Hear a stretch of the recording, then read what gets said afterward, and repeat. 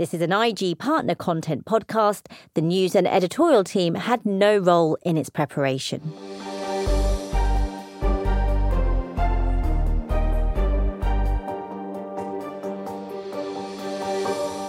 Hello and welcome to this final episode of Decoding the Markets, a series of podcasts from IG giving a global perspective on current investing trends. In this episode, we're discussing tech. A lot of companies have seen their share prices rocket recently, and I want to find out if that will last. I'm Satwant Panda, and joining us in today's episode is Daniel Ives, Managing Director and Senior Equity Research Analyst at Wedbush Securities, and Victoria Scholar, Market Analyst at IG. So tech stocks are propelling the markets right now. Dan, are we in a bubble, and are these valuations justified? Look, it's a great question. And as someone that's covered tech on the street for over 20 years, seeing the bubble and burst back in 2000, I view it as a totally different market and different dynamics. I mean, we're seeing some of the strongest secular drivers that we've ever seen for technology in terms of cloud, streaming, e-commerce, and others. And I really view it as a re-rating. I think this market's starved for growth, which is why you continue to see FANG names as well as work from home and overall software go higher. I still think I look out the next 6 to 9 months, I see tech stocks another 20 to 25% higher. It's a green light to me, just given what we've seen in the overall field for tech. Yeah, just to add to what Dan said there, I mean, the NASDAQ, obviously the tech-heavy NASDAQ is up by about 75% from those March lows, and it's almost back at those all-time highs. But the tech sector is just so broad now. There are so many different subsectors within that sector that I think that actually there are bubbles within the sector, but not necessarily as a whole. I mean, if we look at Tesla, for example, it's the most notable example, up by more than 430% this year. It's never made an annual profit. And I personally don't think that that valuation is justified. Yeah, and I would just add to Victoria's point, I do think there are some stretch valuations within tech or within the market. But I think just taking Tesla as an example, Tesla is being treated, which we believe, is as a technology company, disruptive technology, not an automobile company. And I think what you're starting to see, especially in the EV market, there's such a demand to play that as a public equity that you've seen Tesla continue to gain more and more attention from investors because of its 3% penetrated in a market we expect to be $800 billion over the next decade. But it just speaks to what we're seeing in this market in terms of just scarcity of growth stocks, which tech continues to play into. Yeah, and I think we've also just seen a lot of asset price inflation generally, not just in the tech sector, with this very strong recovery for stock markets since the first quarter global market sell-off. And, when you look at equities and compare that to what we're seeing in terms of the underlying economy, there seems to be a little bit of a disconnect there. But actually, what's sort of driving that is this massive monetary and fiscal stimulus that we've seen that's supporting markets. And that kind of goes to explain the disconnect between these lofty valuations and, say, what we're seeing in terms of GDP figures, unemployment figures, and indeed the state of the pandemic. Dan, you did mention some of the FANG stocks there, and I do want to talk about them a bit more. Amazon in particular, it's nearly twice the price it was a year ago. Can we expect this tear to continue? I believe it does. Obviously you have regulatory both in the Beltway as well as in the EU for tech companies like Amazon, Apple, the FANG names. But to me, especially when I look at Amazon, it's some of the parts. I look at the e-commerce side plus the cloud piece. And I think that's a stock that still has 20, 25% more upside. When you start to really look at the cloud business, I think that's a big part of the re-rating in Amazon. And even though e-commerce continues to be the hearts and lungs of the story, I think what's starting to happen is that investors are giving more of a valuation to that cloud piece, which today we're seeing. Today about 30% of workloads are in the cloud, going to 55% next 2 years. Massive benefit for not just Amazon, but Microsoft, which continues to sort of be a secular play in this market. Yeah, I think in terms of the outlook for the sector, adding to what Dan said, most investors are expecting more upside, not necessarily at the parabolic pace that we've seen this year, but there does appear to be a bit of a bias towards further gains. And that is supported by some sort of fundamental drivers. We've got third quarter earnings season coming up. That could provide a tailwind for stocks.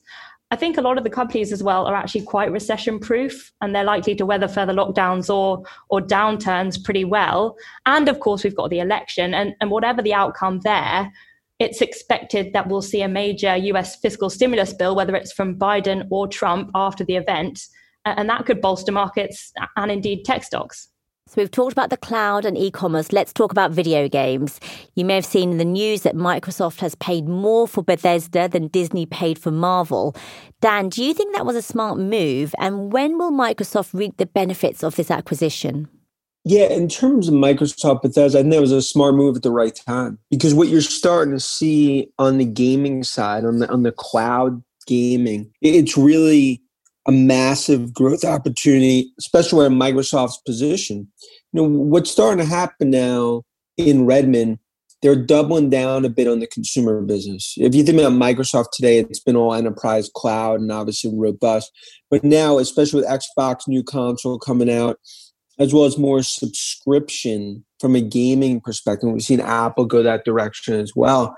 I think this is just another opportunity for Microsoft to put a fence around its install base, and it's all about content.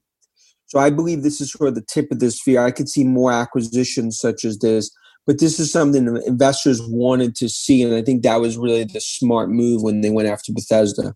So aside from the FANG stocks and Zoom, which we will talk about in a minute, are there any other tech players out there that perhaps are not on the radar of investors and could be worth looking at? To me, it's really around cybersecurity. I mean, of course, we could talk about work from home and FANG names, which obviously everyone's pretty well versed in. I think where the sort of golden goose is going to be is in cybersecurity, because as we're seeing such a shift to the cloud, you got to protect those workloads.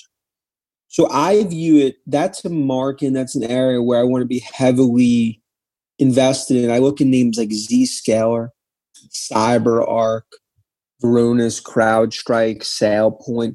There's a whole basket of cybersecurity names that play into that. And I think that's something, Victoria touched on some of the spending trends. I think as we go into 2021, you're really going to see an acceleration of cybersecurity spend. I think you could also see consolidation as well. Microsoft, Oracle, some of the bigger players looking to do acquisitions. And so I would definitely point to that area as part of our broader sort of bullish view in tech, besides just FANG and overall cloud names.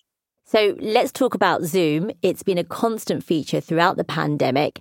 When and if we ever return to some sort of normality, do you think Zoom can continue to be a success story?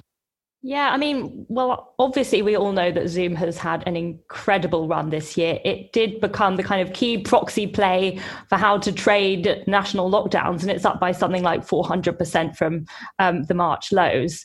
So I think as the pandemic subsides, it's probably natural to expect a bit of weakness to come through for a stock like Zoom. Nonetheless, when you take a step back, I think you could almost use that weakness as a buying opportunity, because the global pandemic has sort of expedited some economic trends that were already in place, one of which is a change in the way we work. A lot of us have had to adapt to working from home. Companies are starting to realize that it actually makes sense as well. So I guess that working from home is going to become an increasing part of work life. And these technologies are only going to get better. But it's not just Zoom. There are others out there as well, like Microsoft Teams or Google Meet. Yeah, and I think Victoria, hits the nail on the head, because I think when you look at Zoom, it's a paradigm changer in terms of work from home. We could talk about COVID and vaccine and come back to work, but I think this is a sustainable long-term trend on the Zoom side. I think that's what investors are sort of baking in, not just to Zoom, but other work from home names like Citrix and Slack, and obviously a bit on Microsoft Teams. It's really a shift. And I think what you're really starting to see is the valuations reflect that. Some could argue valuations have got ahead themselves. I think that's a tough bet to make, just given what we're seeing in terms of just some of these secular shifts potentially for the next decade. Yep. And you mentioned the shifts just there over the next decade. The way we are living, working, it's all changing. Dan, bearing that in mind, which tech companies do you think we'll still be talking about in, say, 5 to 10 years' time? Well, I think when we look, it all starts with cloud with Microsoft. I think Microsoft is really going through just a massive evolution of growth on the cloud. But I think with that spawning, companies like Salesforce.com, Workday, on the application side, I think you're just going to gain more and more share. And I think as we look out the next 4 or 5 years, the work from home names, the cybersecurity names today, there's probably going to be 15 to 20 names that are not even public yet, as we go into the coming years, because I think this is a major growth opportunity for investors to play in terms of some of these areas where we expect in the cloud $1 trillion to be spent in the next decade. So to me, as an investor, you continue to own the secular plays, work from home, cybersecurity, cloud, in terms of a basket of large cap and mid cap. And I think those are really the ways to play it. As, of course, the one wrench or the one fly in the ointment is regulatory. Because given what we're seeing, especially in the Beltway, and if you have a blue wave, you could get more and more pressure for breakups. I don't think right now that happens. I think it's more of a fines in terms of a contained risk, but that continues to be, along with the U.S.-China situation, by the biggest risks to this tech bull market, in my opinion. Thank you so much for joining us today. Do make sure you go back and listen to our other episodes if you haven't already.